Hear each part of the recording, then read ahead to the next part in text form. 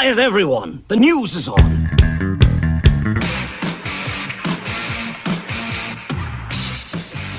Planning a wedding? Here's some information you might like to have. According to a new survey by Reader's Digest, these are the most popular wedding songs.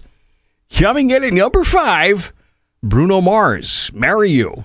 Number 4 was the 1975 Natalie Cole hit, This Will Be an Everlasting Love. Perfect from Ed Sheeran was 3rd. Ed Sheeran also has the number 2 spot with Thinking Out Loud.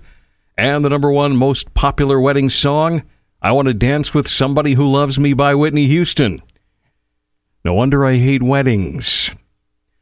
The first studio version of the song Bad Company frontman Paul Rodgers performed live a number of times is going to be the second single from his forthcoming solo album.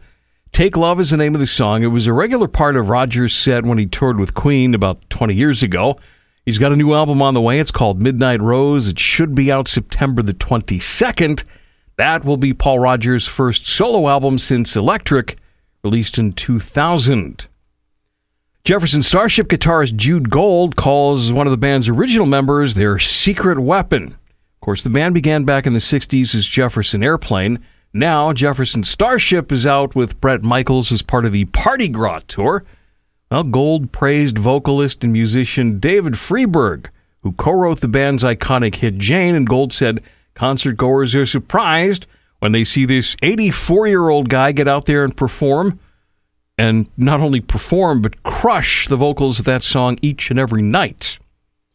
And finally, Tay-Tay is causing earthquakes.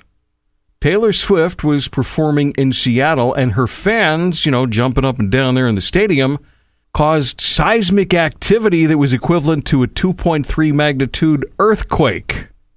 And that's your music news.